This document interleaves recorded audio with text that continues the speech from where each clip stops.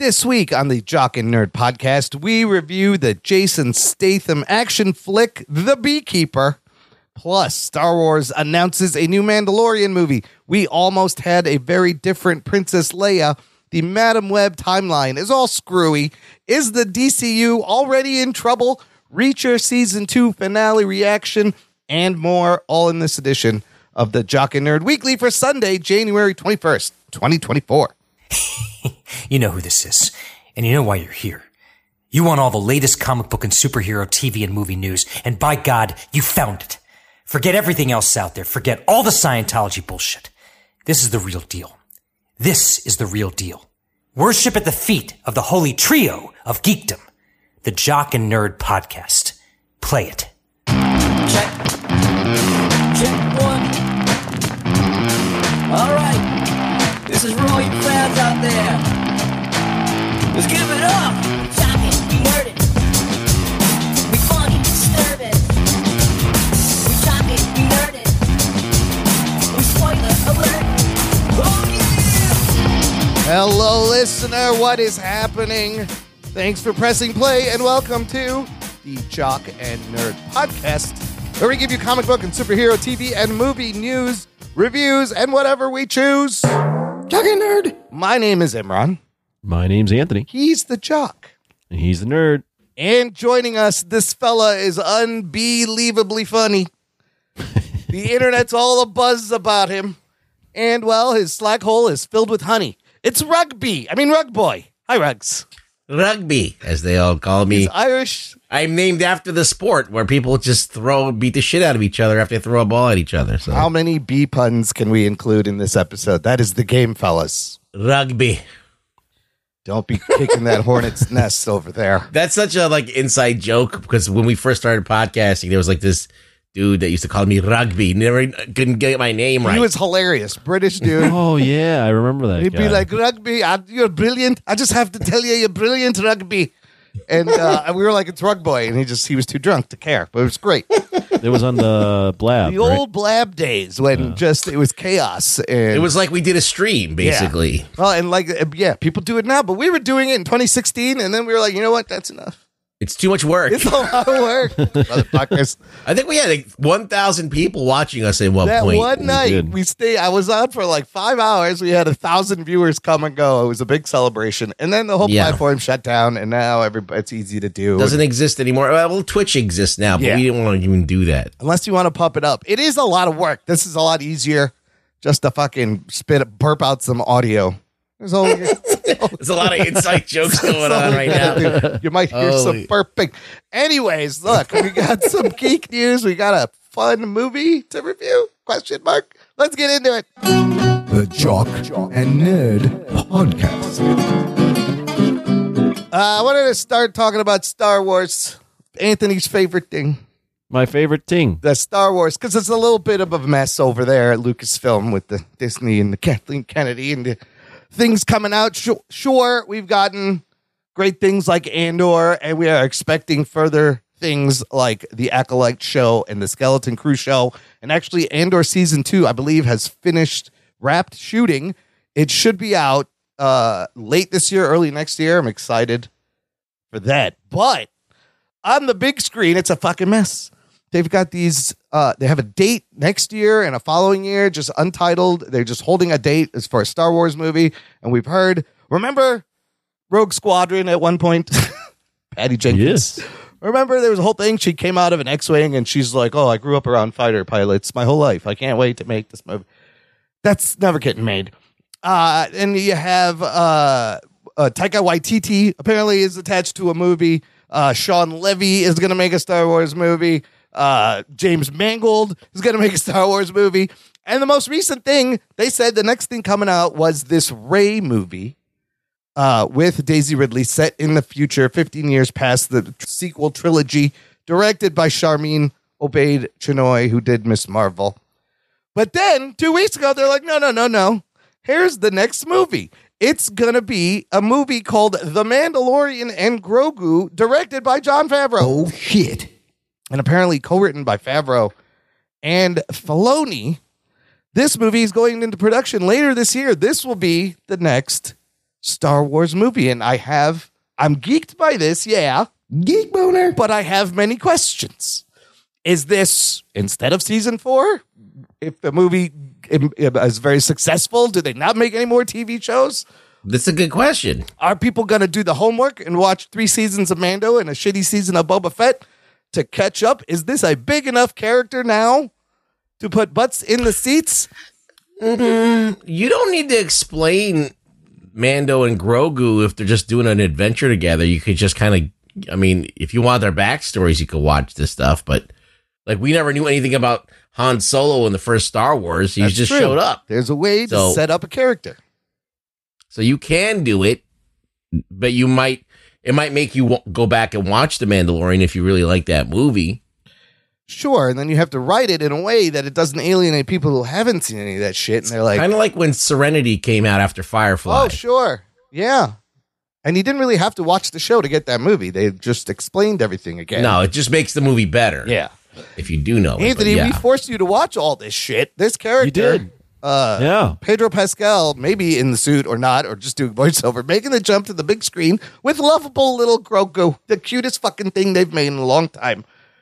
How do you feel about this? Would this make you go see the movie, or are you cool with the Mando being on just a TV show?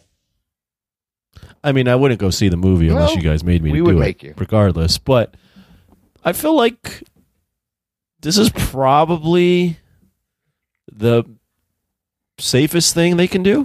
That's a good word. Yeah. You know, because I think Mando and Grogu have hit pretty well for the population. It hits a lot of things in terms of, and Grogu is very kid friendly. Mando is a show that's done pretty well. Out of all the ideas, you know, this one's actually something that has proven to be something that people have enjoyed on TV. So I think safe is the right word. I think this is the safest route they can go in terms of the next Star Wars movie. I mean, that makes a lot of sense, because what do they need? They need something they know is going to be a no-brainer. They need something that they can kind of safely bank is going to be a hit, because all the other shit is just all over the place. And you know what else is funny? All these titles of Star Wars things, they've just turned into like the name of the character that's in the show. What happened to the title? It's just like Andor, Ahsoka, Obi-Wan, Yeah. The Mandalorian.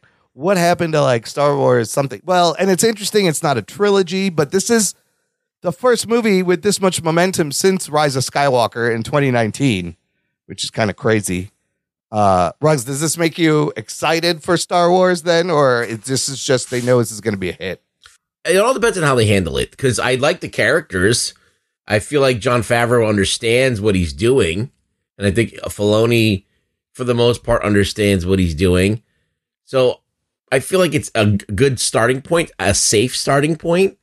How are they going to make this feel like a real big adventure film that's really like got everything that you need in it? They got to up it like 100%. Because if it's just like an extra long episode that they, like, let's say they tripled the budget for like their episode, and they made like, you know, like a $100 million movie or something. That would make sense. That would make sense. It'd probably turn a profit. Yeah, the question is the budget of this movie, right? You don't want to take too big of a gamble. All these budgets have been getting increasingly bigger and bigger for no reason. I don't think any more than 120 million. Yeah, whatever you would have spent on a season, it should be around there, and put it to good use. Maybe use the volume less. Maybe shoot on location more if that's cheaper. But it doesn't. These budgets got to come down. They're trying to cost cut and save. And Pedro Pascal, man, I think they had to like reschedule Fantastic Four filming production. He is fucking busy now. If they're going to do this, he's in Gladiator 2. He's in The Last of Us Season 2. He's going to be, it's pretty locked in. He's going to be Reed Richards. I'm expecting that announcement any day now. The Fantastic Four cast. And then, if the movie does well, do you not make the TV show anymore? Oh, no, you don't go back and do a TV show. Right? Because now you got the movie monies. Right. You got box office monies. I'm excited. I think it's a great character that people can get behind, and really, he doesn't even need to show his face. He could just fucking record his dialogue. I think in terms of the movie, it being a movie, I think it might actually be better for this. Yes. character because Yes. a lot of the episodes of Mandalorian are adventure of the week, old school serialized television, Yeah.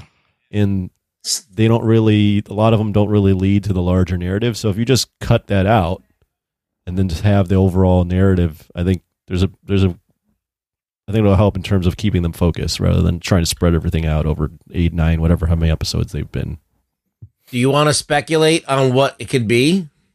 Oh God, that's you guys. I don't even Well, know. I don't even remember what happened at the end of season 3. Yeah, where did we leave off with them? They were kind of side characters, but Well, I think they went into Mandalore. yeah, they regained Mandalore. What's her name? And Bo-Katan. then they had this big fight with Moff Gideon, and they destroyed all of his clone troopers or whatever he was making. That's So right, the Dark super Troopers. That was dope. I kind of like that. Yeah, I remember And then that. he hands over the blade to Bo-Katan. and then it breaks. Oh, that's right. So that's broken. And then didn't Grogu bathe in the waters also? Isn't he official? Yeah, and they both become like full-fledged Mandalorians. They bathed in the waters of Lake Minnetonka. Of Lake Minnetonka. Like Yeah, Prince. they did that. Wasn't purple though. So you give him an adventure. That's the thing. Do you keep it a small scale or do you kind of make it bigger to make it a little more epic? I like, like an Indiana Jones / Western type story with these two outlaws. I don't know. I feel like they're going to form a team. They're going to have like an ensemble cast. That could be good too. That's what they're going to do. That could be good too. And it is the most interesting and most concrete thing that in the movies for Star Wars that they have announced recently. The other stuff is still like really vague. So they have a date scheduled for May 2026, another movie for December 2026, and a third movie on December 2027. Nobody knows what movies those are. Didn't they tease Darth Maul at some point? No. Oh, No. at the end of Solo. Oh, at the end of Solo. Remember, he's in there Yeah. in the At the end of Solo. movie. Jesus Christ. Yeah, but that was like before, after. It's all confusing. Plus, So that could be another movie level villain right there. so on the plus side, it's not a Skywalker based story, but on the con side, it's still kind of trapped in the past of the Star Wars storylines, right? That's kind of like, and it's a great time after Return of the Jedi, before the Force Awakens. Like, I do want to know what happened. There's a lot you could do there. I feel like it's going to be Ahsoka, the Mando. Oh yeah, you got Ahsoka, Grogu, Yeah. and the other one, Bo-Katan. That'd be awesome. And then they're going to be a little crew, maybe with some droid or something. You Got a droid in there? Yeah, we got a could put- droid. You could put Ezra Bridger in there, maybe also. We have Ezra Yeah. now. Sure. He's a Jedi. And then, I don't know. And then the other chick, she's also a Mandalorian. Oh yeah, Sabine Wren. That's right. She's great. Yeah. So could be good, listener. You let us know what you think. Join the conversation. Join our Facebook group. It's called Jock and Nerd Nation. Jock and Nerd. It's a closed, exclusive group just for you. I got a couple more Star Wars things. Ruggs, did you know we almost had a very different Princess Leia in the first Star Wars movie? Jodie Foster, is that the one? Yes, she was promoting the new season of True Detective on Jimmy Fallon, and he asked her, "Is it true that you were offered the role of Princess Leia?" And she said yes. She was 13 at the time and was under contract doing this Disney movie and did not want to leave the Disney movie. She had a conflict, so she passed. And then I went to Carrie Fisher. So Carrie Fisher was 19 when they started shooting Star Wars. Jodie Foster would have been like 13 or 14 if they started. So it would have been a much younger Princess Leia, which really wouldn't have worked because like Luke kisses her and Han wants to bang her. It's all very strange. It would have changed the Whoa, yeah. It would have The whole story would have been different. It would have yeah. changed everything. Like, Right. you'd have to do like a young girl. I don't think she would have princess. stuck around for the whole thing, though, Jodie Foster. I think she'd be like, I'm out of this shit. Yeah. What year was? I don't think that's what she's about. What year was the first Star Wars? 1977. Oh, Yeah. I was gonna say she did Taxi Driver instead. Well, that's what blew her up, and she got big because of that. And so maybe if she does Star Wars, she doesn't get Taxi Driver. Because really, if you think about, and it's like, think about like Daisy Ridley and the new cast and the old cast, all of them outside of Harrison Ford, Who really had like a huge career out of those Star Wars movies? Mark Hamill didn't do shit afterwards. Get the Joker. He did get the Joker, but Carrie Fisher did He's a little voice bit. actor more than Right. anything. Yeah. I feel like, and Daisy Ridley, we're going to talk about in a second. I think you get locked into these roles, and it presents a problem trying to get other roles. It's really hard to break out a typecast. Well, Poe Dameron has no problems. Oh yes, but where's John Boyega? What has Yeah. Daisy Ridley hasn't done anything really of note since those Star Wars movies, which are 5 years ago now. So I don't know. I guess you want to get pigeonholed. If you do, you just got to embrace it. Well, look, you're lucky to have a career, period. Yet, on the other hand, yes, you're part of. Like some people are just on Law and Order, and that's it. And like these Or these Days of like Our network Lives. shows, yeah, they're Yeah. just like on. That's as far as they're ever gonna go. Right. The fact that you're on like the highest profile, biggest company, fucking, they've licensed your face Yeah. for figures and Yeah. stuff, and you're probably getting residuals, hopefully, from that. I don't know, because every time I think people are making money, I always hear that they're getting fucked. But That's only if But you're an I'm artist. hoping. They don't Yeah, fuck with yeah, It's only if you created the thing. That's all. Yeah. yeah. But I feel like I would rather be a giant franchise person for like 10 years than be some obscure like working actor Yeah. like forever. Sure. Like that- Steve Buscemi, Yeah. who is one of those guys that used to play in both realms. Yeah. Or Samuel L. Jackson Yeah, too. He was like character. a journeyman actor, and then all of a sudden blew up, and now he's fucking Nick Fury. He ain't gonna stop being Nick Fury. Yeah. Never. He's gonna ride that shit out. Yeah. As long as they can de-age his face. He's yeah, there. well, you don't care.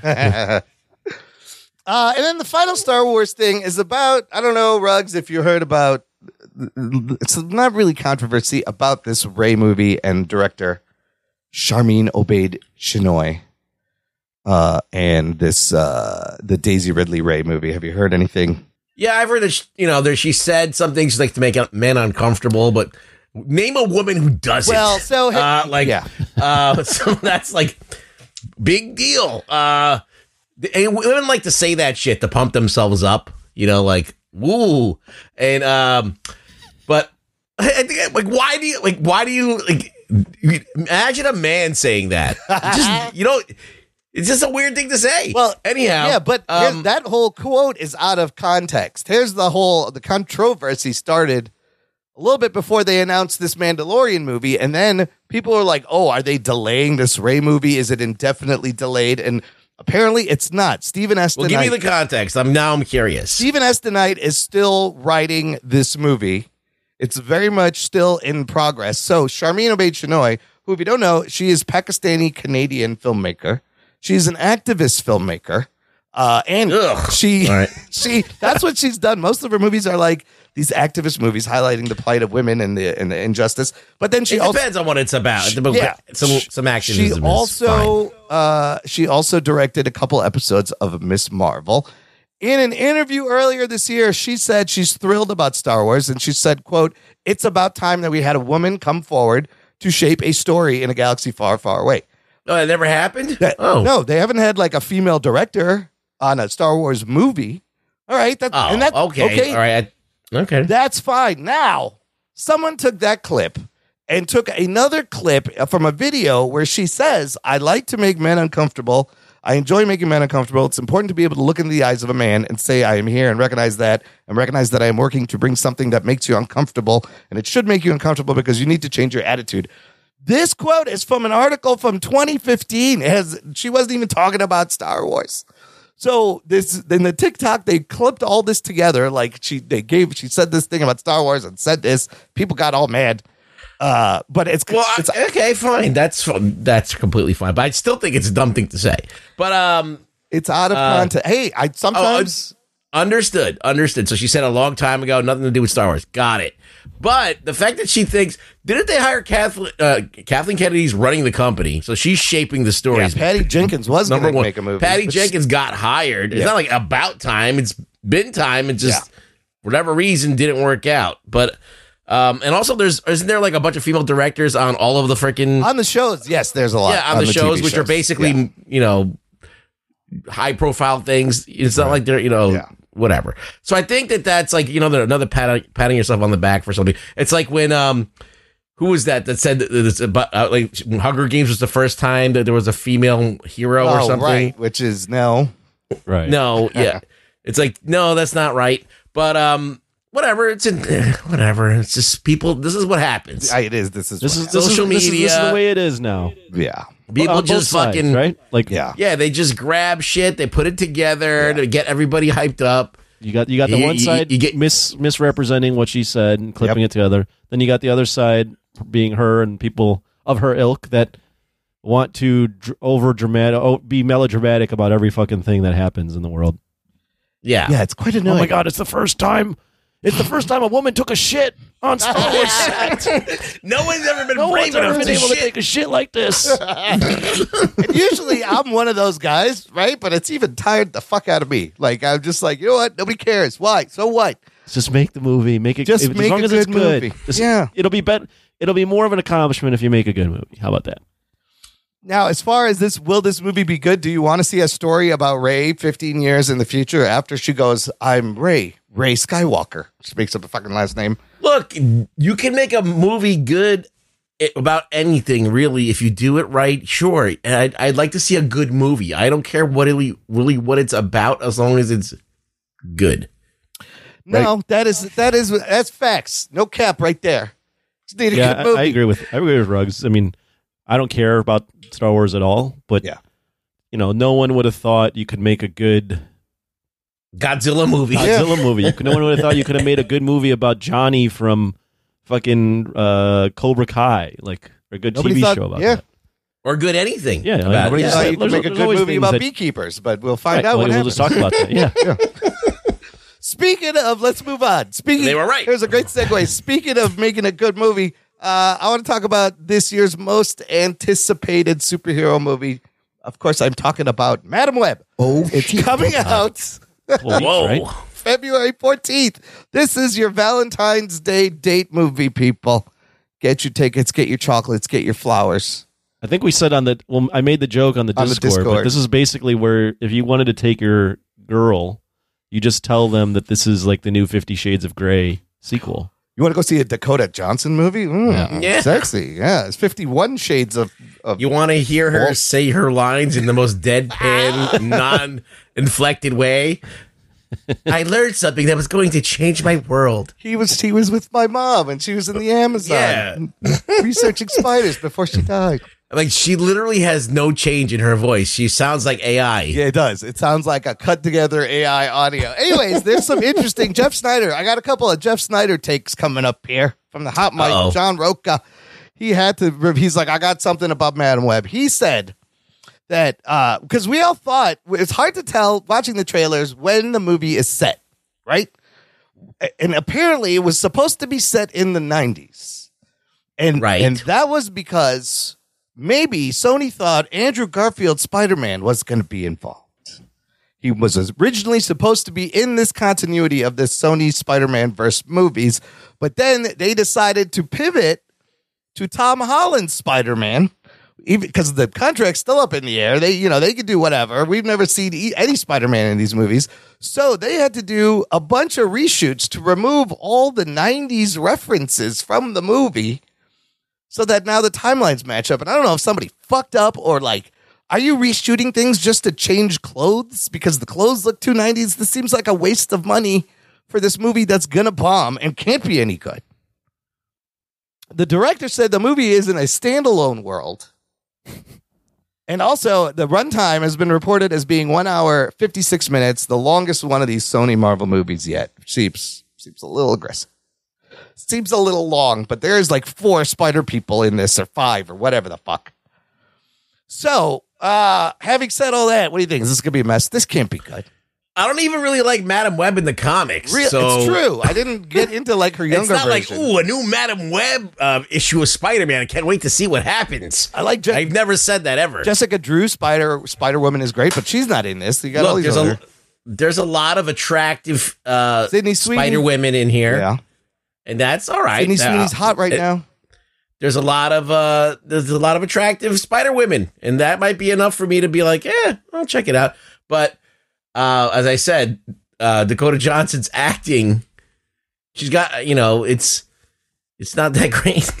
It's like, I don't know. She's not really like pulling me into this in the trailer, I feel like, there's not I don't have a connection there. She's on Saturday Night Live next week. I think she's hosting, and I don't think that's going to be funny. Anthony, is Sydney Sweeney enough to make you go, we're forcing everyone to see this movie, really? I don't think any of us would go watch this if we didn't have to. Who's Sydney Sweeney? I don't even know who that is. Look her up. She's recently in that comedy with Glenn Powell. She's been in... is she in the movie? She is in the movie. She's one of the spider peoples. She is a good looking chick. There's nothing. Yeah, I like comic book movies. I feel like I enjoy a lot of them, and I would see them. If it wasn't for this show, there's no way I'd see this movie. There's no way that you could bet everything this movie's going to be bad. Yeah, me too. It's like going to be Morbius. Okay, is it going to be worse than Morbius? Is it going to be Venom bad? Or I think this is the worst bad? one. I think this is going to be the worst one they've released. Because we're still getting a Venom 3 and a Kraven the Hunter movie, which those could be worse, could be better. This possibly, I think, also agree, maybe the worst one. And Dakota Johnson is the daughter of Don Johnson, Melanie Griffith, two decent actors. What happened? Did you skip a fucking... I don't know. Skip the generation? Nepo babies. That's what you got. You just... I don't know. She could be a great actress. I've never seen anything she was in. I haven't seen any of the Shades of Grays or any of those. She's in the Peanut Butter Falcon and Catch Out Real Smooth and Bad Times at the El Royale. I don't know, all the 50 Shades. Never seen any of those. This is just a bad. It's just a bad idea. Bad idea to release this. Well, if it had Spider-Man in it, then I don't even know. Like, you don't need this movie if you have Spider-Man. But they're shoehorning spiders as like a spider researcher, and the costumes have spiders on them. When they even put a spider on Venom, and because you can't shoehorn a spider, it would make no sense. It's so confusing. And Ben and Uncle Ben, a young Uncle Ben, what the fuck? That's why I got to see this movie. What the fuck is this? Is there going to be time travel? Are they going to try to stop Peter from being born? What is happening? The other funny thing on the Discord is we all proposed we should just all go see the movie and do a live podcast from the theater and call it what, Ruggs? What the fuck is happening? What the fuck is happening right now? I think that would be hilarious. I don't think we'll be bothering anyone in the theater because there ain't going to be anybody in the fucking theater. But that would be funny. I would like at least minimum to just have a report of how many people are sitting, the exact number of people that went out to see this opening day. And it comes out, it's a Wednesday release too. So it's a weird middle of the week. Well, when's Valentine's Day? Wednesday? That's the 14th. Yeah, I think it's the Wednesday. God. I love that they've timed it with Valentine's Day. Well, it worked for Deadpool. Deadpool, the first one came out on Valentine's Day. It was fucking huge. It was a big hit. I don't know what they're thinking with this one. But is there a love story in this, even? Oh, that is a good question. No, I don't know. They did a market one, so. Yeah. She's just trying to save these people. Maybe that's a thing. Maybe. I've never heard of taking your significant other to a movie on Valentine's Day. The Bob Marley movie also comes out that day with Kingsley Ben-Adir. That movie looks fucking great, by the way. I would take my wife to see that. She loves Bob Marley also. I'd go to that one first. I tried to talk a girl into going to see Daredevil on Valentine's Day. No. How'd that go over? Yeah. It did not happen. No. Lame. That's a big fuck up right there. But yeah, Jennifer Garner's in it. You got hot Ben Affleck to look at. No? Nothing? Okay. Ben Affleck, you know. Affleck. And they're like Jiggly. Is that the Geely guy? Yeah, the Geely. Yeah, that was what he was known for. Fucking disaster. Can you believe those two are married again now? It's kind of wild. I know. It all comes full circle. I know. It's crazy. Ben Affleck wasn't. I'm going to correct. Ben Affleck was not known for the Geely movie. Come on. No. He was in Armageddon. Yes. Well, was he in Armageddon? No, that wasn't him. That was the other guy that looks like him. Was it? No, he was in Armageddon. Oh, he was in Armageddon. Yes, but then he was in like all the Kevin Smith movies. Yeah. He did that, and like for him to be married to both Jennifers, at some point. He's had quite a run, Man. in terms of That's women. crazy that he was married to J-Lo Yeah. and then not married to J, and then got reconnected with J-Lo. Yeah. And wasn't In their Jennifer 50s. Garner like in between that? Yeah, Yeah. he was. Man, that's a pretty good roster. Tell you what. Yeah, he's done it. He dated. I'm looking at his thing now. He dated. He's also dated Gwyneth Paltrow. Oh. See, I don't think they would have He chemistry. dated Anna de Armas. Oh, shit. Oh yeah, That's not bad. Oh shit. He's gotten after it. Yeah. Good for him, but he was loyal well to the J-Lo. done, sir. Back to the J-Lo. He came a long way since a fashionable male. Yeah. All right, last thing I got. It's about Warner Brothers DC Studios, the new James Gunn reboot, and it's also from Jeff Snyder.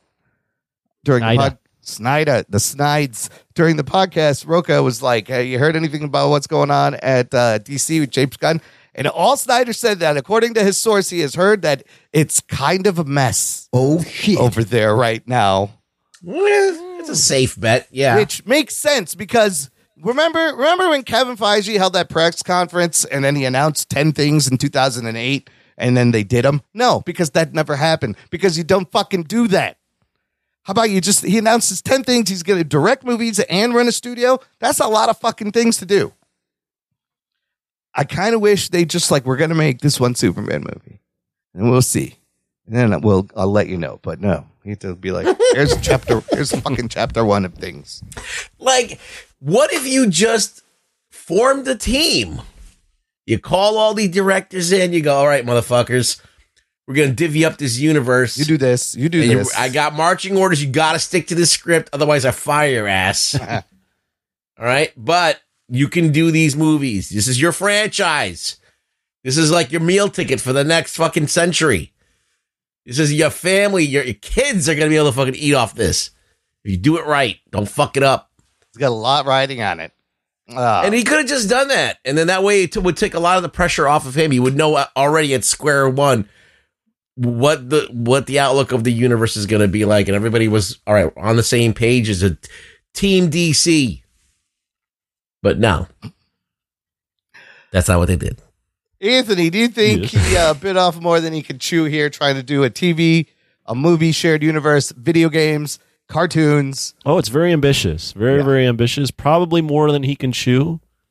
But let's see it play out. I'm not going to write why the guy. not? Why not? What do we have to lose? Yeah. It's just going to be material for us. It doesn't matter what happens. We've hit the bottom. We all watched Aquaman and the Lost World, except for Ruggs. Ruggs, just wait. I'm going to watch it when it comes out on streaming. You know what? Yeah. That movie is coming out on streaming later this month. It was 30 days. Oh, really? Yes. After 30 days, it's going to be a Perfect. VOD. They're calling it a wrap. But it made like $400 million almost, I think, which is crazy. Wow. But it's coming out very quickly. It'll be out I think less than half of what it made initially. I think it's out this week on VOD, so you could rent it or buy it later this week, which is very quick. So yeah, we'll see. There's also rumors of Supergirl casting and our girl Millie Alcock there. Is that our girl? From the Game of Thrones? What's it called? House of Dragon. House of Dragon. Yeah, she's in House of the Dragon. She's one of the ones in the running, and the two other. She was the first one. Yes, the younger Targaryen. Oh, that chick. Yeah, she was good. Yes, she was good. And there's two other random blonde girls I don't know that are also in the running. But Millie Alcock wouldn't be a bad pick. She's good. I liked her in that. He's got a lot. He's got his work cut out for him there. He's got a lot going on, and we have a lot of time before we see fucking anything. So good luck, James Gunn. All right, let's take a quick break here. We're going to play some promos. We're going to come back and talk about the hive and extracting honey and murdering people right after this. After these messages, we'll be right back. Hey there, everyone. Brian here, host of TV Trivia Pod. It's a trivia-style podcast focusing on TV and movies. Listen in for questions like, what's the name of Michael Scott's screenplay? What do you say to view the Marauders map? And what's everyone eating in the post-credit scene of Avengers? Play along to TV Trivia Pod anywhere you get podcasts. And stay tuned for more trivia. Attention podcast listeners and YouTube watchers. I'm Logan, the host of Mostly Superheroes, a weekly pursuit for the world's best stories with an emphasis on live-action superhero stuff. Every week, join me, PC Mike, The Giggler, Scotty Scoop, and Carrie as we talk MCU, DCU, books, TV, movies, and more. MostlySuperheroes.com is where you want to be. Watch us on YouTube, listen where you get your podcast, and we'll see you Sunday on Patreon. Enjoy the rest of the show. And nerd. Listener, if you enjoy the show, this is a great time to give back and join our awesome Patreon fan club. Visit jockandnerd.com/Patreon. Jock and Nerd. There's a link in the episode description. You can give back on a monthly or annual basis to all the hilarity and silliness and stupidity that you want. And you get stuff like access to an exclusive podcast feed where the shows come out early. There's bonus content, instant reactions. By the way, that was our buddy Rick Martinez who signed up last week. So, was it? Nice. Thanks again, Rick. Thanks, the man. Rick. Thanks for the support. He can also join us on our monthly Discord hangouts. We just had one, and it was a lot of fun. Anthony was getting drunk. I did not take my shirt off. Maybe next time. You got to pay to show up. It's like our own little OnlyFans. Let me tell you. You donate enough money, I'll show you my feet. Our own OnlyFans. Yeah. It's only Jock and Nerd fans. And there's other fun things on the Patreon, but we appreciate all the continued support. It keeps the show going. Thank you. Okay, let's get to this week's review. We are reviewing a brand new Jason Statham actioner called The Beekeeper. Here's your spoiler alerts. I'm going to do it like this. Oh, no, not the beast! Not the beast! Ah! Strap yourselves in, you fucks. Spoiler time. You got to have Nick Cage, not the Beast from Wicker Man. Not the Beast. This movie, first of all, this was a last-minute decision. How did we get to this movie? Who wants to explain? I don't know. I just heard that the movie was a crazy 90s throwback movie, and I was like, that sounds like fun. Even if it sucks, it'll be fun to talk about how it sucks. So I think we just went out and watched it. We brought it up during the Discord. So if you want to participate in the Discord, give us some money and you'll get that link every month. Yeah. And I think everyone was more in agreement that, that's kind of up your alley with the tournaments you guys did in the past. Yeah, right? I mean, a Jason Statham action movie right up our alley. I saw the trailer for this. It was kind of on the radar, but then I started hearing interesting reviews. So we were like, fuck it, let's do it. On Rotten Tomatoes, currently, this movie is sitting at a 71% tomato meter, 5.9 out of 10 for critics, 93% audience score. I could not find a budget for this. What do you think this costs? It looks like it's maybe Probably like 50 million. But yeah. I was going to say 40, 50. It opened last week, January 12th. Opening weekend makes 16 million domestic. Worldwide, it is sitting at 75 million total. So for this kind of movie, I feel like that's not bad. Like I mentioned, I didn't mention, this one's directed. Wait, how much did it make? So far, 16 million opening. That's a low opening. It's an R-rated movie. 16 million. Currently, it's 31 million domestic, 44 international for a total of 75. Well, I don't know. Actually, I'm going to revise. I don't know if it was 50 million. It might have been like a 25, 30 million. Yeah, maybe less. Really. There's a lot. There's nothing on the budget at all anywhere. Yeah, no, I couldn't find it. It's not in the wiki, and I can't really find. Usually they have the budget. Oh, 34 million. Oh, you found it. 34 I Googled million. it. The first thing that pops up, it says 34 million. Okay. Oh, yeah, Ron, you couldn't figure that out. Oh, I had to Google things. God damn it, Imran. It's a hit. 34 million with the 75 already. Yeah. Only in its second week. This one directed by one David Ayer. What movies has he directed? Who you may know from such movies as The Suicide Squad. Not the good one. Sorry, just Suicide Squad. The other one is the good one. The Suicide Squad. Yep. He's done Bright. We've reviewed Bright. He did Bright. He's done End of Watch. Fury. He's done End of Watch. Sabotage. Fury. Yeah. A lot of movies with Actually, we never reviewed Bright, did we? I think we might. Maybe. Yeah, we did. I think at least we watched it and talked about it. A lot of movies with "the" in the title or just one word, like Deputy, Bright, The Tax Collector, The Beekeeper. This is the kind of things he likes to direct. And written by this dude, Kurt Wimmer.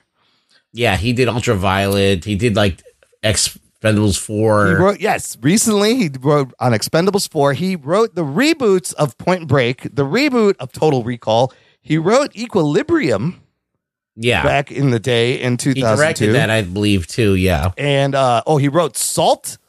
So he's written also a lot of movies with like one or two names, a lot of action movies. Starring, whose boy is this? Jason Statham, coming off of Expendables 4 as the titular beekeeper, Adam Clay. And you also have Emmy Raver Lampman as Agent Verona Parker. You have Felicia Rashad as Eloise Parker. Mrs. Huxtable. I love Felicia Rashad whenever she shows up. It reminds me of the Cosby Show. As far as bad guys, you got a couple of characteristic people here. Josh Hutcherson playing Derek Danforth. We've known him. We saw him in Five Nights at Freddy's. He was in Future Man on Hulu. Love the Josh Hutcherson.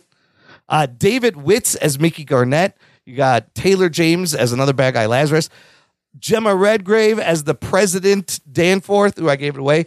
And then fucking Jeremy Irons. The fuck is Jeremy Irons doing in this movie? Collecting money. As Wallace Westwood, ex-CIA head.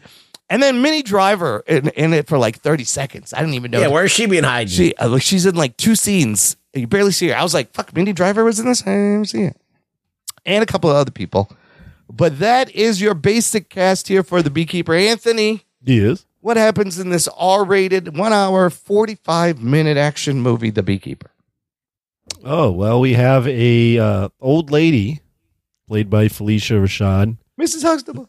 Who is renting her barn out to a beekeeper, a real beekeeper named played by Jason Statham. And she gets online scammed out of all her money and commits suicide, which prompts Mr. Statham to take action and take down the people that picked on this little old lady for all her money.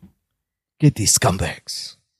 Yep, yeah, so you got tech bros, essentially, as the bad guys.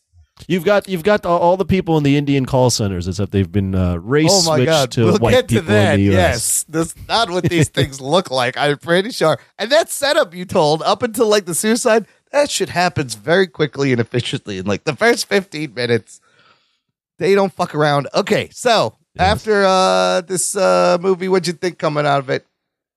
So a couple of things. I'll preface by saying I saw it on a Friday night. Okay. And although my theater wasn't huge, there's probably only 3 or 4 seats left open. Wow. Right? Oh, wow. Friday night at 6:45, every seat was almost taken. Wow. So going in with that. Good crowd. I remember seeing trailers for this and thinking that's kind of what we've been watching. Yes. For months. Absolutely. It crossed my mind to be like, we should think about watching this. Yeah. So all that to say, and then we came across to watch it. Saw the movie. It is, it's dumb. It's very dumb. The lengths it goes, you mentioned the president, where it's just like, oh my gosh, this goes so far as like the scam and what Statham has to do. It's basically a copy of, the John Wick stuff, the Equalizer. Yeah. Where it's, some guys trying to get revenge and takes down one thing, but then has to just take down an empire. It's like your old, like, taking down gangs or revenge, all that kind of stuff. Lots of B puns and so many B puns. They play it all very seriously, but with, I feel like, a wink to the audience. Mm. I loved it. I could not stop smiling the entire movie. Every time there was a B pun, I laughed in my seat. It's so ridiculous.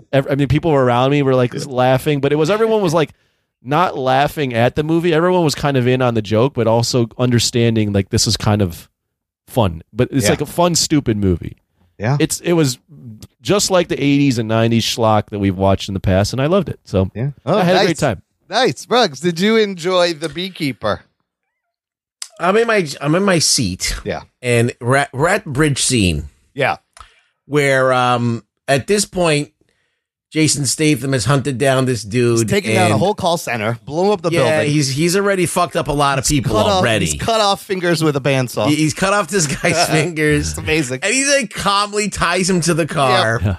And then we are we are blessed with one of the fucking most like blatant dummies being used as a stunt dummy. Oh yeah, as the guy gets pulled in, and it's just so funny because you know it's a dummy. The stiff body.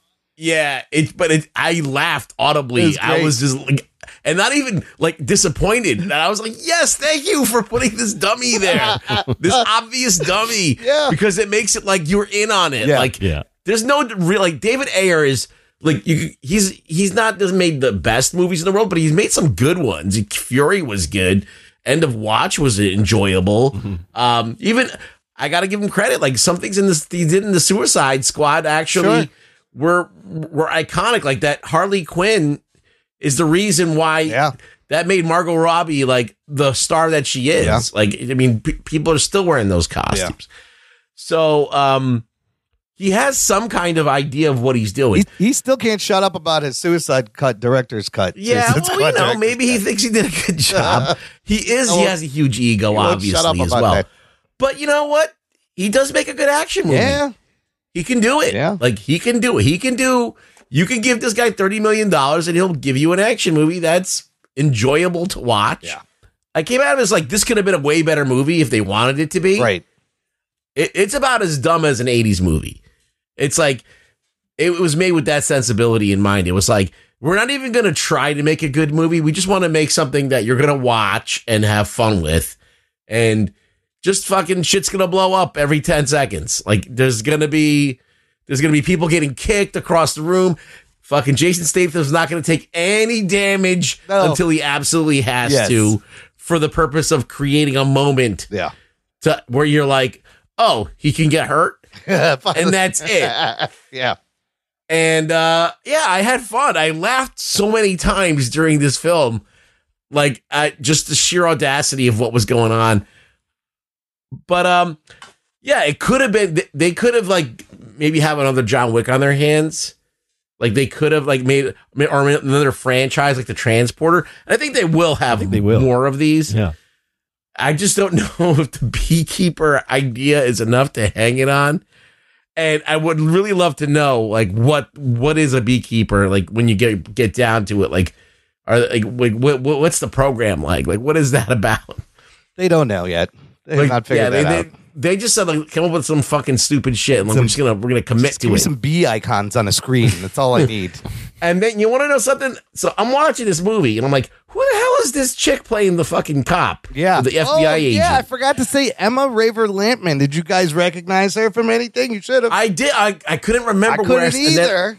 And then I had to look it up, and I'm like, oh, she looks completely different than that. She's actress. Vanessa Hargrave from the Umbrella Academy. Yes. Oh wow, she's the older sister. I would never have guessed it because Allison Hargrave. She looks. Allison Hargrave. Yeah. She's changed a little bit. Yeah, I was like, I've seen her from somewhere. Yeah, it's Allison Hargrave. Yeah, that's wow. All right.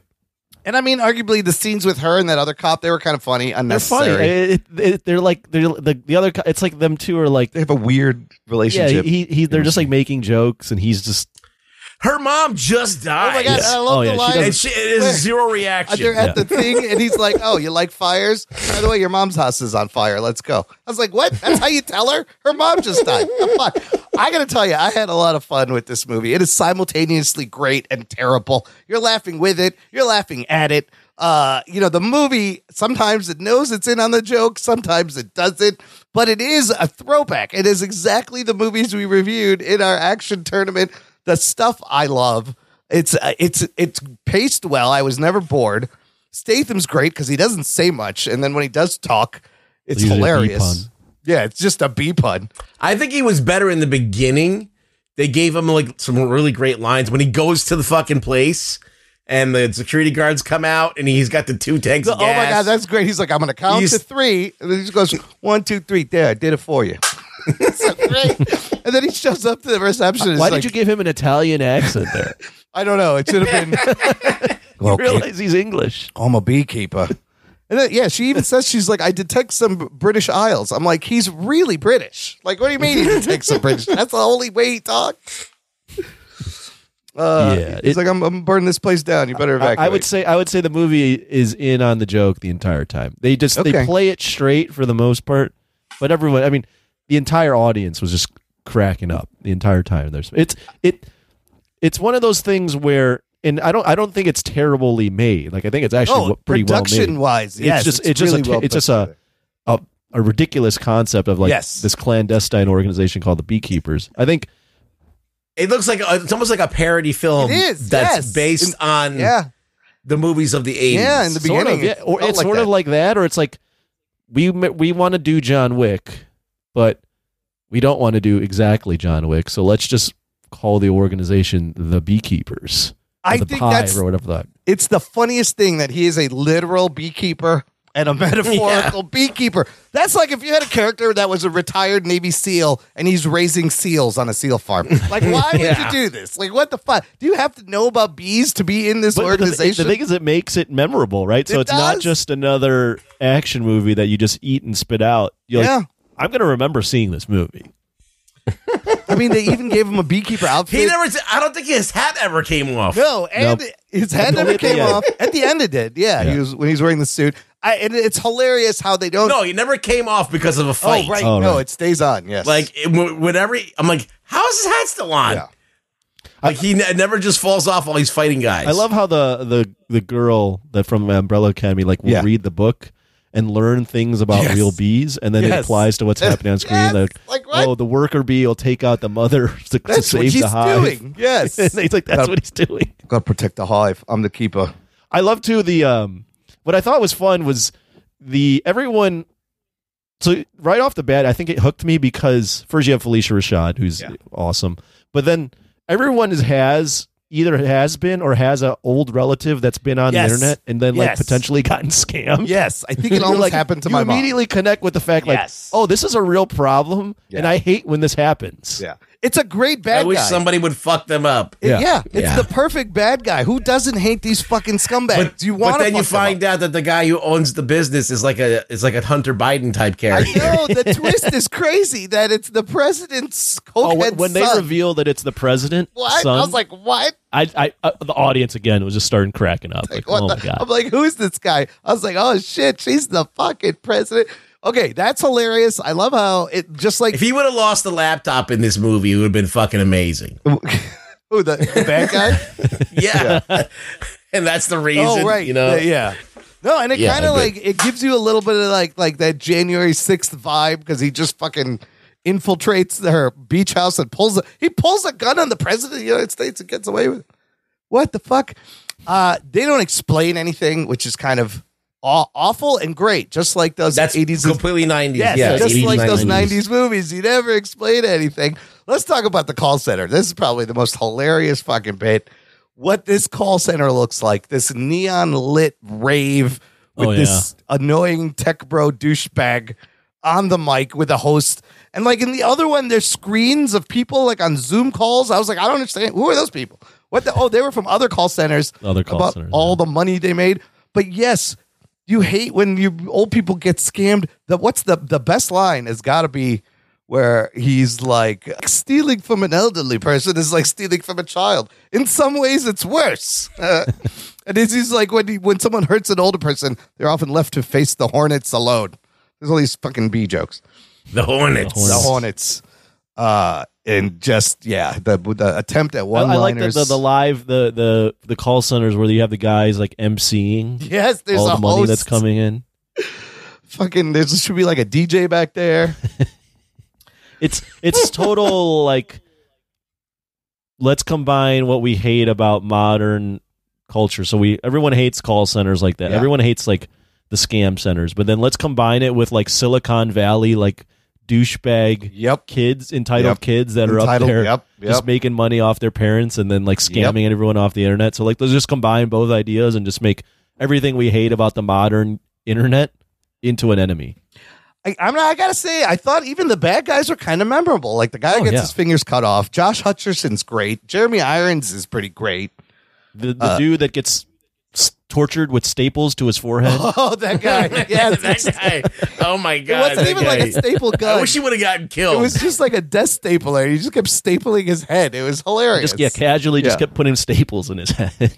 He takes down 2 call centers, and in between, the Josh Hutcherson calls for help, and they send another beekeeper after him this fucking over-the-top broad in this pink coat with a fucking minigun in the back of a pickup truck. They sent basically the female Leroy Jenkins. Yes. Shooting at a gas station. When she pulls out the minigun, I just started cracking up in my She seat. came in so hot and just failed. And then he sets her on fire, and of course the thing doesn't blow up. There's like innocent people there, and then the I love gas when he station sets blows her up. on fire, and you can tell it's just a dummy on the ground, Yes, that's and it like another makes dummy. like no noise whatsoever, Yeah. just like ah. Nobody's screaming. And also, I was like, how the fuck did she find him so quickly? How did that happen? I love that the He just beekeepers showed up. are like, we got to step in and kill this guy, and then he Yes. kills one of them, and they're like, we're neutral now, Yes, we're they're like- Switzerland. They said they're gonna be neutral. Sorry, you're on your own. That was hilarious. Fucking hilarious. Some other great bits is every time he's fighting a group of people, they all just line up one by one, even though they have him surrounded and they have guns. Oh yeah, when he's coming up the stairs at the end, The they all have stairs guns, scene and they all is decide great. to hand fight him. He just walks up to like the SWAT team in front of the building and then just like knocks them all Literally, out. and that's goes the in. worst thing you could do is walk straight up the stairs. Yes. Yeah. Didn't they have him to kill him and they didn't like a couple times already? They had him at the he planted bombs at the White House or whatever that summer house, and they had him in cuffs, but then he used that as a distraction. I love the bad guy that they hire at the end with the one leg, and he's like from New Zealand. Lazarus. Yeah, he's South African. There you go. A wonderful yellow jacket, over the top, horrible accent. But I'm pretty. He looks like a Street Fighter 3 character. Dude, or yes, something. he was with that crazy facial hair. Pretty decent fight scene in the hallway. Oh, though. when he kills him, it's a great like he's fucking them up, stabbing him everywhere, and hitting him with brass He knuckles. stabbed him in the face, and the guy just pulls the knife out, and he just goes, "You just." He got shot in the face before Oh yeah, he that. got shot in the face too, and he survives. Yeah, he shakes it off. He's like, he's mine.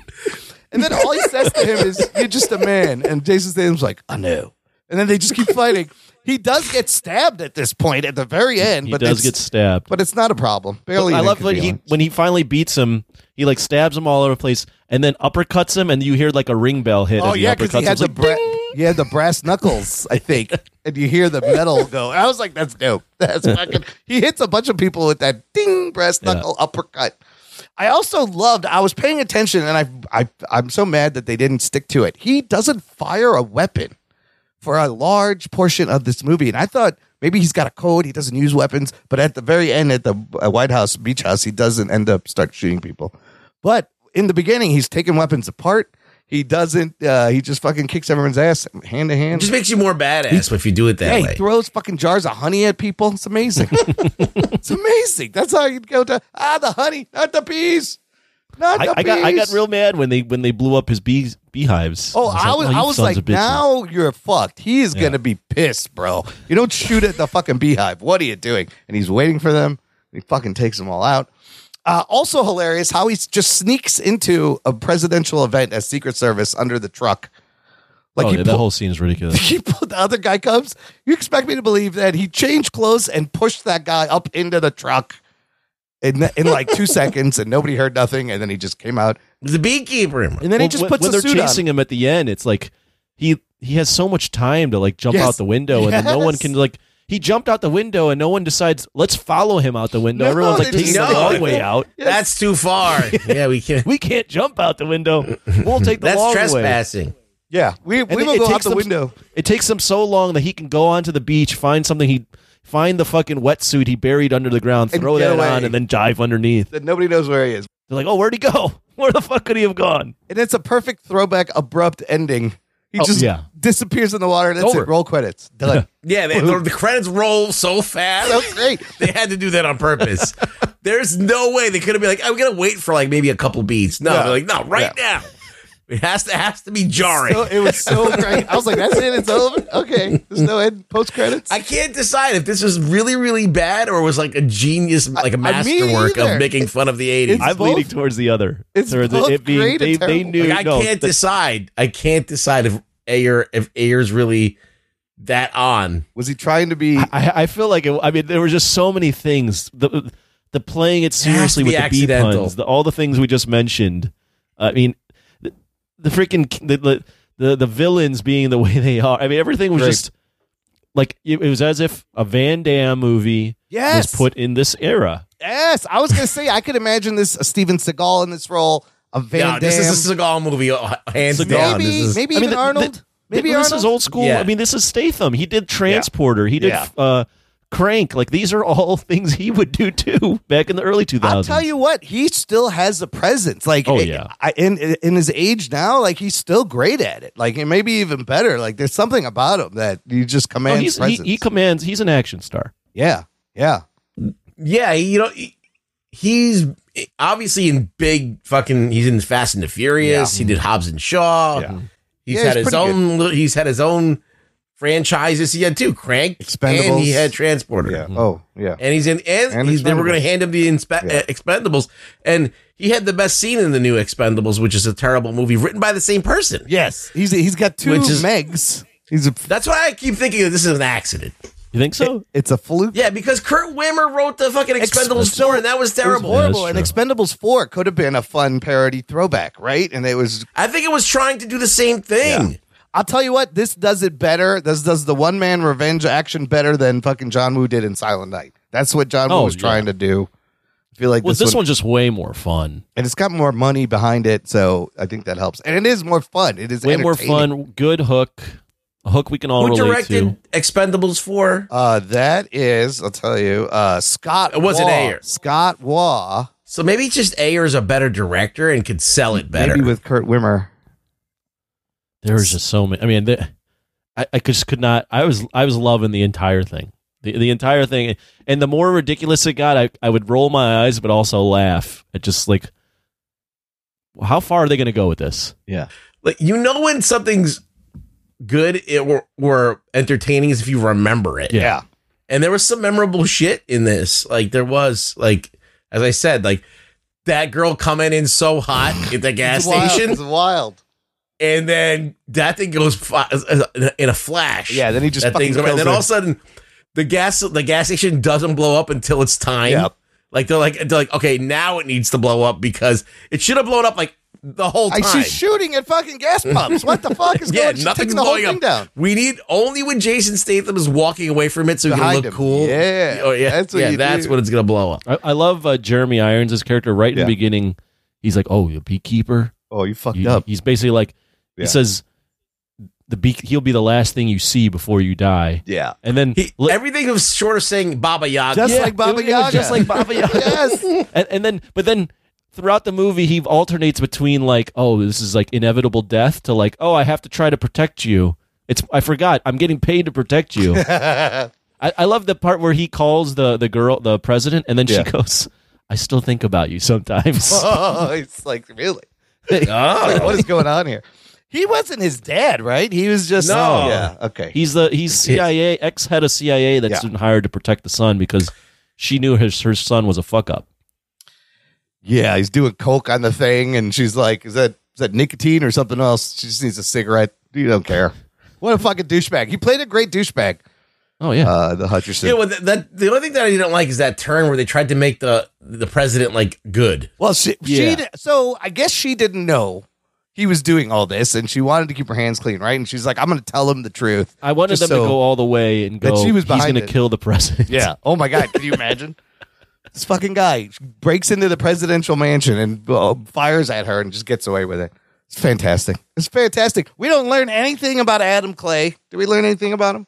No, you don't need to. He likes bees. He likes bees. He used to be a beekeeper, and he likes bees in his real life. Do you really need to know anymore? And No. like the whole time where he's like, she's the only one who took care of me about Felicia Rashad. We didn't see any of that. This She just is invited right him out to of the dinner. John Wick, Equalizer, all these type of thing playbook. You don't know. You don't need to learn anything about that. No, it's like somebody's pet dies, someone's old elderly neighbor dies. That's it. You're activated. Just go. Equalizer, the girl, the Equalizer, prostitute same gets way, put in the hospital. Yeah, what do we know about John Wick besides he was married? Oh, we know he was married. He was married. He had a dog. His wife got sick, and then she sent him a dog. Yeah, that's all you need to know. Really, and that's over 4 movies. Yeah, we don't really have much more backstory. Like, what did he do? How did he get into this? We don't know. Doesn't matter. No, this is literally. If it's John Wick, it's really is John Wick. Yeah.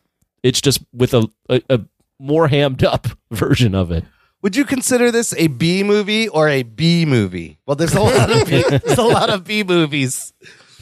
I feel like it's a little bit a step above a B movie. Even the speaking of B, I mean even the aesthetic inside the call centers is very John Wick-esque. Yeah. With the neon lights and all that shit.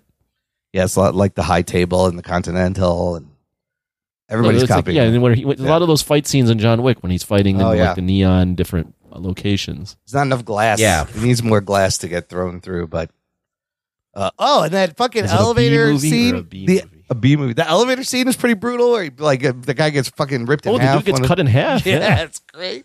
Then he just fucking jumps down. There's some brutal shit in here. There were a couple times I forgot about that. There were a couple times where there was some violence where I went, oh, Yeah, like, and that's a good sign too. Absolutely. When I can laugh in an action movie, but then also go, ooh, like you felt that. that's There's something essentially happened all you want. That's all you need. There's some funny shit in this movie too, like when the lady's partner, like the other FBI agent, has to fight him, Mm-hmm.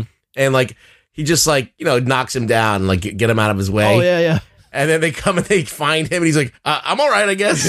he's like, "I'm okay." Oh yeah, he's on the ground. He's like, He's just "Yeah, laying he went there that on the way. ground. I need a second. I didn't understand why the daughter rattled. Why was the daughter even trying to stop him? They were going after the killers of your mother. Just let the guy cook. Let the guy fucking do his. Well, what the law she can. says it. She says I still have to honor the badge. There's a right and wrong way to do it. Yeah, but then at the end she lets him go. yeah, there's another law. There's another line. That's straight out of every all these action movies. The vigilante always like partners with a cop, sort of, and then the cops It's like Beverly let him go. Hills Cop. Yeah. Cops are always like, you know what? He's on our side. Let's let him go.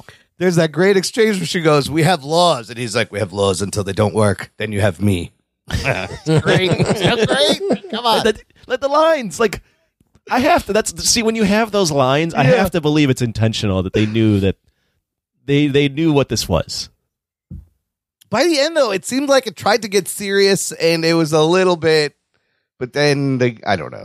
Then they get back in down. I find it so hard to like fall on how I feel about this movie. No, it's great. I did enjoy it, but like It's a dumb movie, but it's fun. Like I can only recommend this to certain people that I know will enjoy it. Like people who like dumb action movies from the 80s, and you tell them this is like a total version of that. It's nothing new, right? But it's done well enough that you have a good time. I think there's a reason why we watch those 80s movies is because they're so ridiculous. Yeah. And because they're so ridiculous, they're fun to watch. 100%. Yeah. This is the same thing. It's just with bees and scammers. It's just like bees and bros. Call centers. Call centers. Yeah, by the way, we have a lot of Indian listeners, but that's not what a call center looks like. I think you know what a call center looks like. You can hear it in the background when you get the fucking calls. Yeah. But it's hilarious. it's fun. It's just I could not stop smiling throughout the entire movie. I had so much fun with it. I was hooked right from the beginning. I was like, get these fuckers to come back. I don't even think that's how like scamming phishing works. Where couldn't Felicia Rashad just have called up a couple of places and been like, bro, I've been hacked. Can you not honor this transaction? Or was it because she put in the numbers and like right away she just kills herself? I was like, whoa. That's it. It was like a snap decision. Yeah. I was like, you jumped to that? You couldn't make a phone call first and be like, I didn't believe that character was going to kill himself. I wish there was more of her. She's great. But whatever, I gave him. She didn't need to kill herself. No. She could have just been like, "Oh, she did it. You have to move out because these fuckers fucking did this, and I'm probably going to lose this house." But there is a thing where like elderly people, this happens, and a lot of times the authorities don't really help or they don't care. Like I did connect with that. When it's old people don't give a fuck a lot of the time. Oh, yeah, I mean, everyone knows someone that's had this happen to them. Or he goes over there and then fucks up the thing for her, like goes and blows up the office, but then they kill her as a result of that. That would have worked too. That would have been more believable and less jarring. Yeah. But I guess they've had to do that on purpose. Maybe, I don't know, to make it. I don't even know. That would have escalated it more. But the escalation what they did to escalate it was, it goes all the way up to the president. Yeah. It's a wild twist to take it all the way up. I told my mom, if people want iTunes gift cards, you hang up the phone. Don't engage. That's happened. Yeah. You should anytime a Nigerian prince has said that you've been gifted $10 million and all you need to do is give your social security number and every credit card you have. I felt definitely should do that. Don't do. I felt so bad when she's like about to type in the number. I'm like, no, don't do it. What are you doing? Oh my God. That got me right away. So it got me. All right. Movie. Fun movie. With that, let us give us a rating. What would you rate this, Anthony? And I don't know if you want to rank it among Jason Statham movies. Oh, I haven't seen all of them to know. Yeah, me neither. But well, there was also a line. Adam Clay goes, "Yesterday she shot herself. I need to take care of the hive." Yes, got to protect the hive. What do I rate this movie? Oh, yeah, I loved it. I have it as an 8.5. I thought it was so fun. I fully on board with. I think that they know what it is and they play it completely. Play it straight, but with a wink. Yeah. So they're not laughing the entire time, but they know that we're laughing. Yeah. And I love that about it. The action was really fun. Statham is a good action star. It's a concept that hooks you. Everyone likes to see a good revenge plot. This one's a twist with a revenge plot on scammers. Yeah. And Gen Zers that are playing with their kids' money and stealing from old people. So all the things you'd want. Like Rugg said, if this isn't for everybody, but if you're into the stuff that we're into, there's no way this disappoints you. This is so fun. So got it all. It's got it all. Ruggs, what number are you going to give it? I feel like there could have been a better movie in there. I did enjoy it. I thought it was very entertaining, well directed. Jason Statham, had a good presence. And the things that you got to see happen were memorable and they were fun to watch. It was a good ride. As I said, I don't think this movie is for everyone. You got to be into the 80s action movies or willing to throw your brain into sleep mode. Yeah. Yeah. And just fucking go for the sensory overload. So I'm going to go 6.5, but if you're an action movie person, you're probably going to think it's like an 8.5. Yes, sir. Yeah. So I'm hedging my bet there. Listen, I got no problem giving this an 8 after, sitting through Expendables 4 and Silent Night. This thing finally has some fun with itself. And this is Schindler's List compared to those movies. Absolutely. It's a fucking masterpiece. It's way more enjoyable. Yeah. I would, there's less bad green screen and shit like that. Yeah, it's largely and way more dialogue than Silent Night. Oh yeah, yeah, way better production too. I feel like Expendables 4 is it's overstuffed with, I guess, mediocrity. Yeah. There's nothing. Everything's mediocre. Yeah, you don't remember anything that happened in that movie. You have very bad there's very bad dialogue. There's very bad everything, but it's it doesn't amount to a fun time. This is way more fun. And and you have Tony Jaa, Iko Uwais, and all these other people in that movie, and I'm like, this is what you did with them. This is what you did with them. I can't wait to watch this again when it's on cable. I would absolutely, or streaming. I'll absolutely watch it again. I want to see more. I was just going to say that. I think they can milk this for another 2 or 3 movies. Absolutely, he could have a franchise. Oh my God! I want to see I want to see what the I can't believe I'm hearing this. Yeah. Yes. I want to see what happens when I want to get more into the Beekeepers. I want to see, do they come after him? Do they call him back in? Does he have another job? Where did he go when he went underwater? Where did he come out? What happened? He just disappears. He was stabbed. Is he going to bleed out in the water? What the fuck? I got to talk to my friends about this and see what they think. It is definitely, you have to. There's a couple of guys that like movies like this that I got to see what their opinion is. If you appreciate those movies, I think you can't go wrong with this. It gives you all of that, and had a good time. All right. I'm glad I watched it. I'm glad we picked this. It was. I'm very happy I watched it. Yeah. More Beekeeper, please. We need more movies like this. Period. Yeah. Just more maybe not the same formula, the same coming out of retirement, Equalizer, John Wick thing. But after Die Hard, we had all the Die Hard clones, and John Wick is now doing the same thing. So we're going through a phase. Yeah, nope. We need another rogue cop guy. I missed that, the Cobras, buddy cop, the guy, kind of a buddy cop thing that works. The rogue cop guy, rogue cop. Where he's always getting yelled at by his chief. Oh, yeah. He's in trouble. Yeah. He's on the verge of getting fired every time. But people they think always he's call dirty. him in when it's the dirtiest, nastiest crime. Yeah. Yeah. And he doesn't give up. And he fucking, it's a fucking, you got to do it. You do it like Cobra, where you have a fucking horror movie bad guy. Yeah. Like almost. And then you have a scene where he cuts his tacos with scissors. Yeah, he's got to. You've got to remake that movie, but call it something else. God. Like you should be like another snake. You should be like Mambo. My favorite. whatever. Now that we're talking about that, one of my favorite scenes in that movie is when he parks in the spot with all the like Cubans or whatever there, and the guy comes up to him and is like yelling at him. Yeah, and he just rips his undershirt off. Yes. And then the next time the guy's like got the spot held for him, he's like, "Here you go." Come on. I think he rips it off, and you could see the mic on his chest. Yeah, you can. The microphone. You need to call it like Viper. You know what else I listened to recently? Rewatchables. Bill Simmons did Under Siege. That's a good one too. And I was like, man, this movie's great. I forgot. It really made me appreciate the fucking craziness of Under Siege. With the boobies and him being a chef and an accent. He's a cook. Yeah, that's what this movie was missing to make it an 80s movie. It needed some boobs. It had no love. It didn't have any gratuitous boobs. Yeah. I love when they ask him, she's like, "Who are you?" He's just like, "I'm just a cook. I'm just a simple cook." And then like he grabs her and kisses her at the end. And I'm like, that's assault, buddy. I don't think she wanted that. He's like, here's she had. They go, show us another move. He goes, here's a move, and he just grabs her head and kisses her. I was like, what the fuck? It's great. That is great. Under Siege made me the rewatchables episode. Under Siege is his best. It is. Yeah. This may be like Statham's one of his best. Do you think? I think Transporter 1 is great. Okay. Transporter 1 is good. Yeah. I love when he knocks on the door. And then he just fucking kicks it in and just starts beating the shit out of everybody in the house. Yeah. Transporter, and then he takes the girl and throws her in the trunk. Like that whole thing was just was perfect. That's and pretty good. Then the girl he takes it to the house and then she wants to bang. Wants to bang. Yes.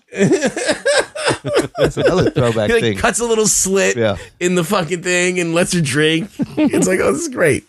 It is. I mean, there's a lot of fun Statham. This is just another fun Statham movie. Yes. He seems to just like, for a guy that I don't know has the ton of acting talent. He just seems to stick around. No, but he could do more. Like he's been in like Guy Ritchie movies where he has like that's true. You know, where he's got like dialogue and he's very, very good timing wise and stuff like that. But he's just chosen his niche now, just being these like fun.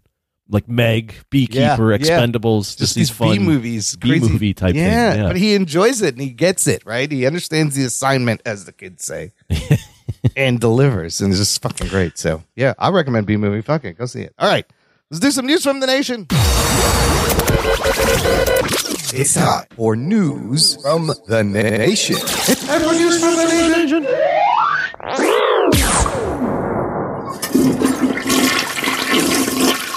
Am I going to fart or a burp? What are we going to get? It stinks. It stinks. It stinks. You ruined it, Imran. Either way, comes out either way. I could just have a couple of comments about. Oh, there we go. There it is. That was satisfying. I fucking loved it. Yeah. The movie also is this clip, right? Sometimes may be good, sometimes may be shit. That's exactly the movie. It's perfectly summed up. But I have some comments about that Marvel Echo show. One from Jose Ibarra. Our buddy Jose, he said, finally finished this. Not good. What was up with the Fast and Furious style ending? I have that ending. I have expected Vin Diesel to pop out of nowhere, hand her a Corona at the barbecue party, say, we're family, then the credits roll with a ludicrous song. We could have done that. It wouldn't make no difference. I would have thought of that. That would have been hilarious. And then Daryl comments, apparently this is doing so well, somehow it is driving viewers to the Netflix shows. I need more convincing. No. Sounds like bullshit. Apparently, I saw that too. People are going to watch Hawkeye, and they're watching Daredevil after this, but it may just be, if it makes people go back and watch these things, like, that's not bad, but here's the thing, I don't think she's going anywhere. I also saw a thing they're trying to figure out what to do with her next, planning more things with the Echo. Well, I heard that she was pregnant or was or something or near pregnant. Shooting? Yeah, I heard she was pregnant. I don't know if she just had her kid or what, but I also heard that. No, she had it. So maybe during the recording of the show, or I think there's a pregnancy right after she did the show. So, she had a baby right after. Oh, so if there was reshoots, that may have been an issue. Wow, I didn't know that. Okay. Okay. Let's finish up with some. What are we watching? Anthony, I know the answer to this question. You watch anything? No, I've just been watching a lot of like police videos on YouTube where they arrest people for being stupid. So that's called Cops. That's a TV show. There was a show called Cops a long time ago. Yeah, it used to be called Cops. There's like a live stream too. Yeah. I heard that there's like a cop live stream. You're like a 24-hour. You just follow them around. No, I think it's like on they do it one night a week where you're on patrol with them. Oh, that's kind of fun. Look it up. It's somewhere. That's kind of fun. All right. Well, what I want to talk about, Rugs. Reacher season 2 finishes with its total 8 episodes. Right. And it's kind of a lot in the vein of the Beekeeper movie. It's not a great show, but I fucking love it. There's contrivances, conveniences, fucking implausible shit, and I was there for it. Well, like, look, it was enjoyable. It'd be more enjoyable if it wasn't like drawn out over all these episodes. Yeah, because it's not sophisticated enough to warrant all these episodes. It's like really a simple story. Yeah.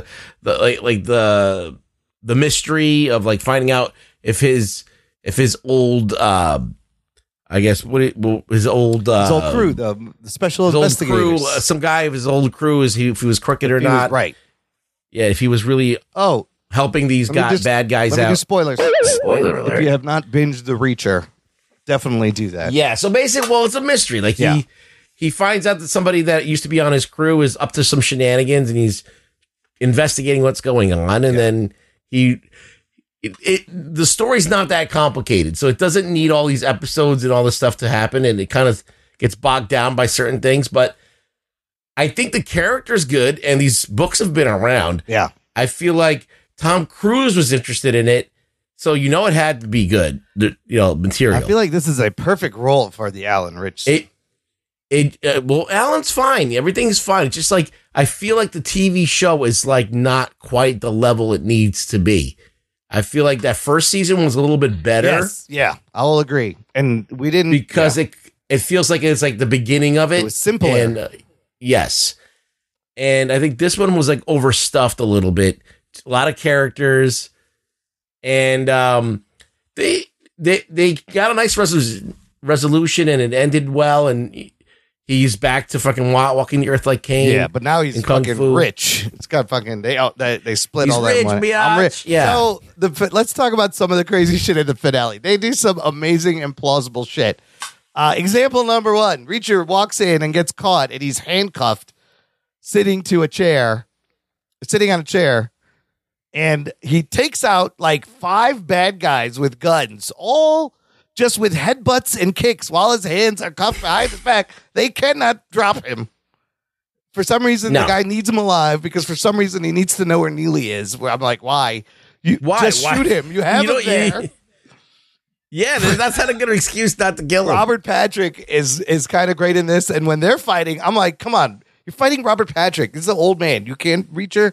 You're fucking giant. You can't take him out. Also, a thumbtack in the boot will get you out of handcuffs. Something I learned.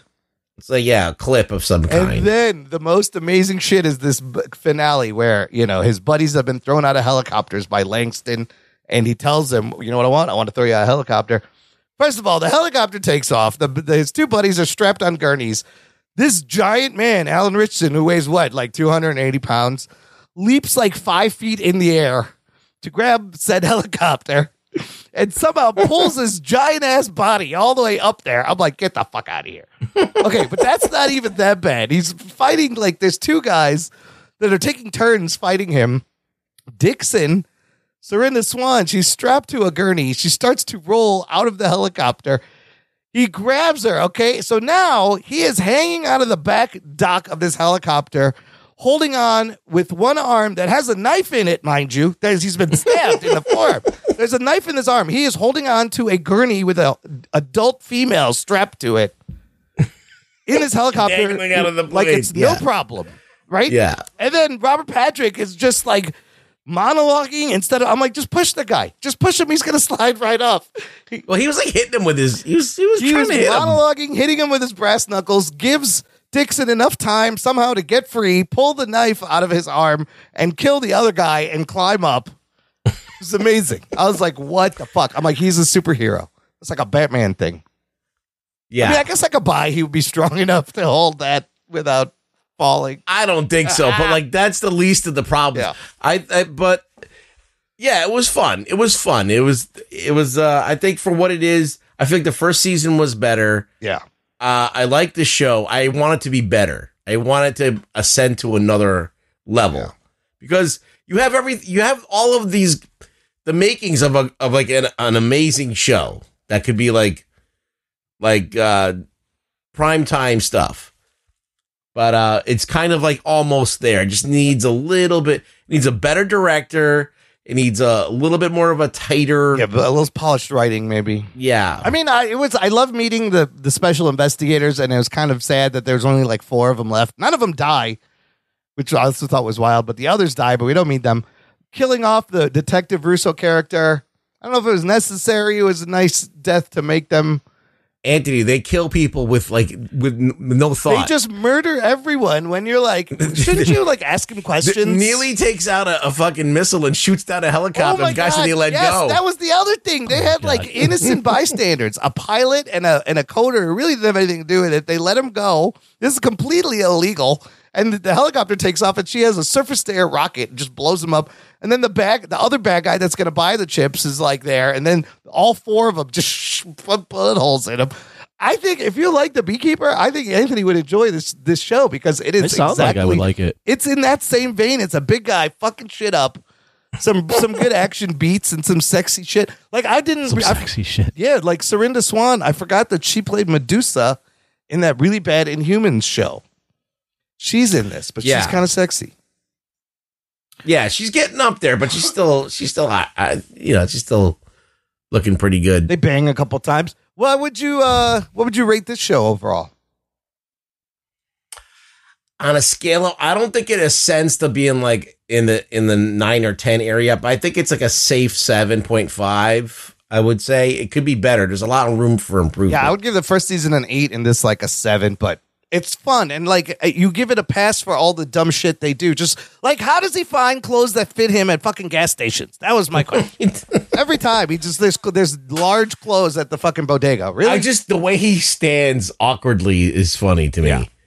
Because he's so huge now. Like he's gotten to the point where like he's on so much roids that he just can't even stand like a normal person. He's giant. I love him in this role, but he's fucking giant.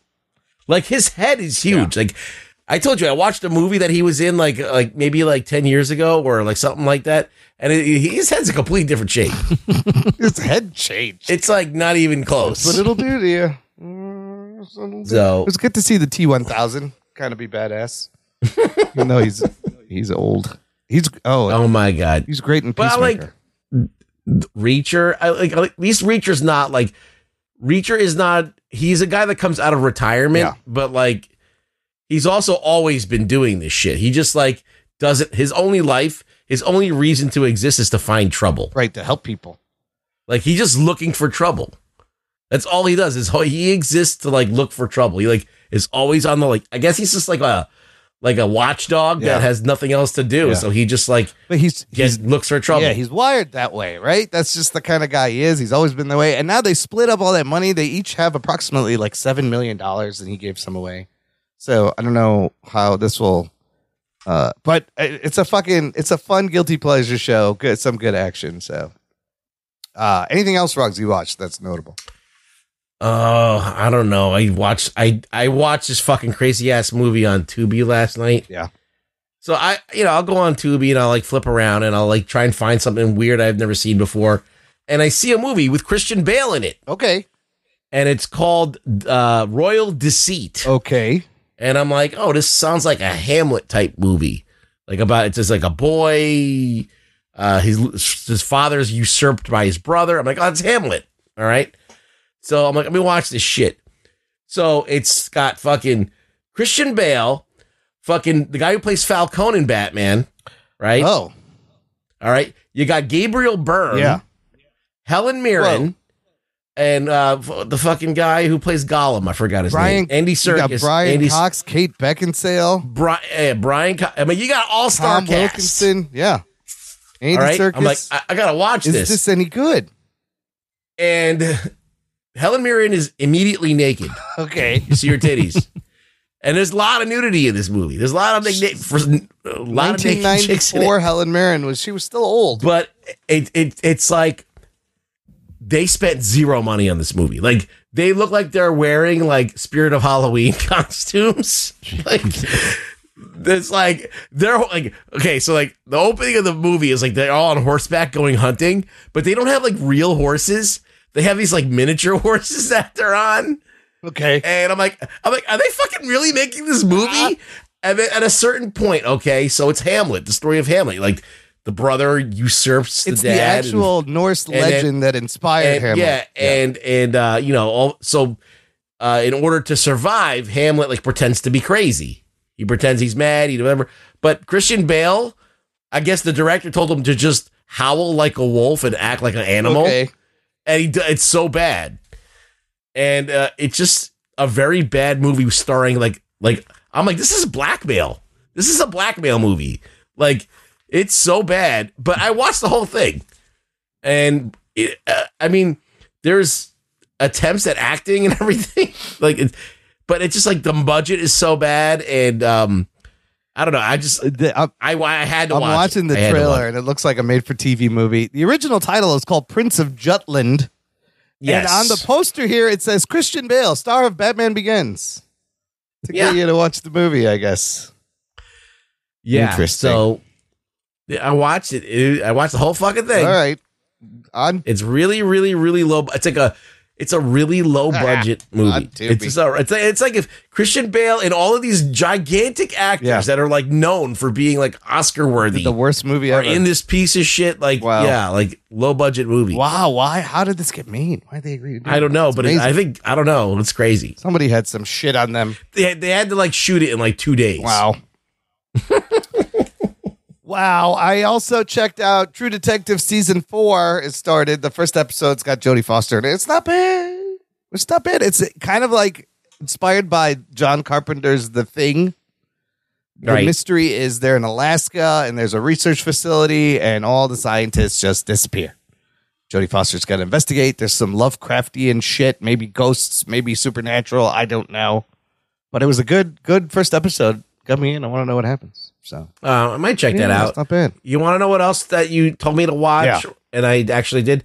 Was I'm Glad I'm Dead, the George Carlin AI. Oh, yes. Somebody in the nation wanted you to respond to this. This is it's a 1 hour stand-up special that is AI created, made to sound like George Carlin is still alive doing topical current jokes.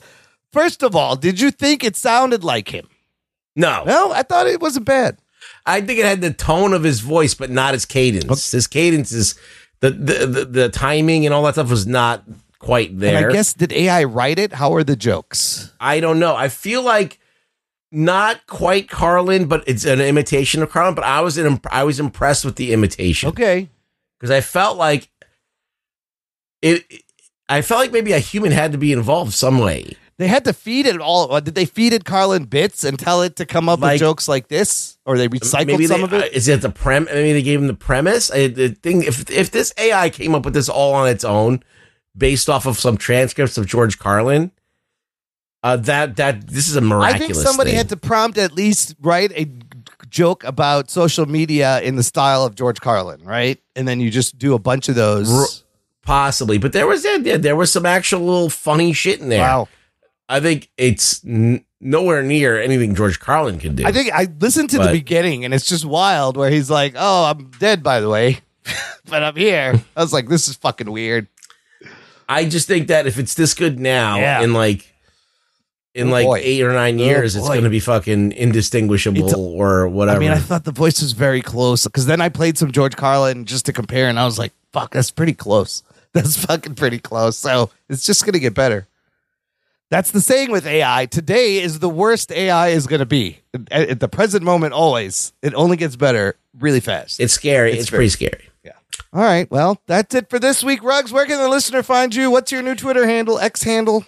The Rug Boy Show. How many followers we got? X. Yeah. Nothing. Fuck. I tweeted it out from our account too, listener. I think maybe like 10 or 11 or something. Really, like hardly. He's got to build it back up. Give at Rug Boy Show a follow on X. And he's also in the Facebook group. You know what you're going to need to do? You're going to need to starting. You're going to need to get back into arguing with people online. That's how you're going to get the followers. That's how you get followers. Just tweet Heather Antos. You won't be blocked anymore. I already did. Yeah. Just get Gail Simone. I'm being nice right now. Yeah. Okay. Oh, I'm not blocked from her anymore. I can access Gail Well, all Simone. those people that blocked you, you can now bug them again. Yeah, I'm like, fuck you. Remember me? Yeah, just Here I am. Anthony, where can the listeners find you this week?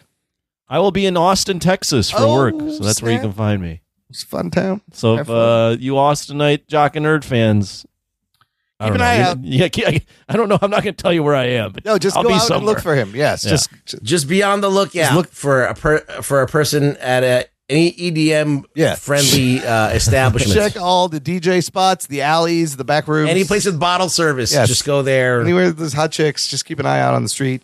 Yeah, you'll find them. Good luck. We'll make it like he'll be sniffing around. We'll make it like a flat Stanley. Like find the jock. You snap a picture without him knowing and send it. You might win a prize. Maybe not. Oh, that would be amazing. Flat jock. That's it for this week. The most important thing you can do, listener, of course, is to share the show. Text it, tweet it, post it, share it with all your friends who love good, bad action movies. We'd appreciate it. Thank you for listening to the Jock and Nerd Podcast. My name is Imran. My name's Anthony. He's the jock. He's the nerd. We'll peep you next time. Be more funny. Thing I offered you a chance to be a cop, and you blew it. I love this movie. Jock and Nerd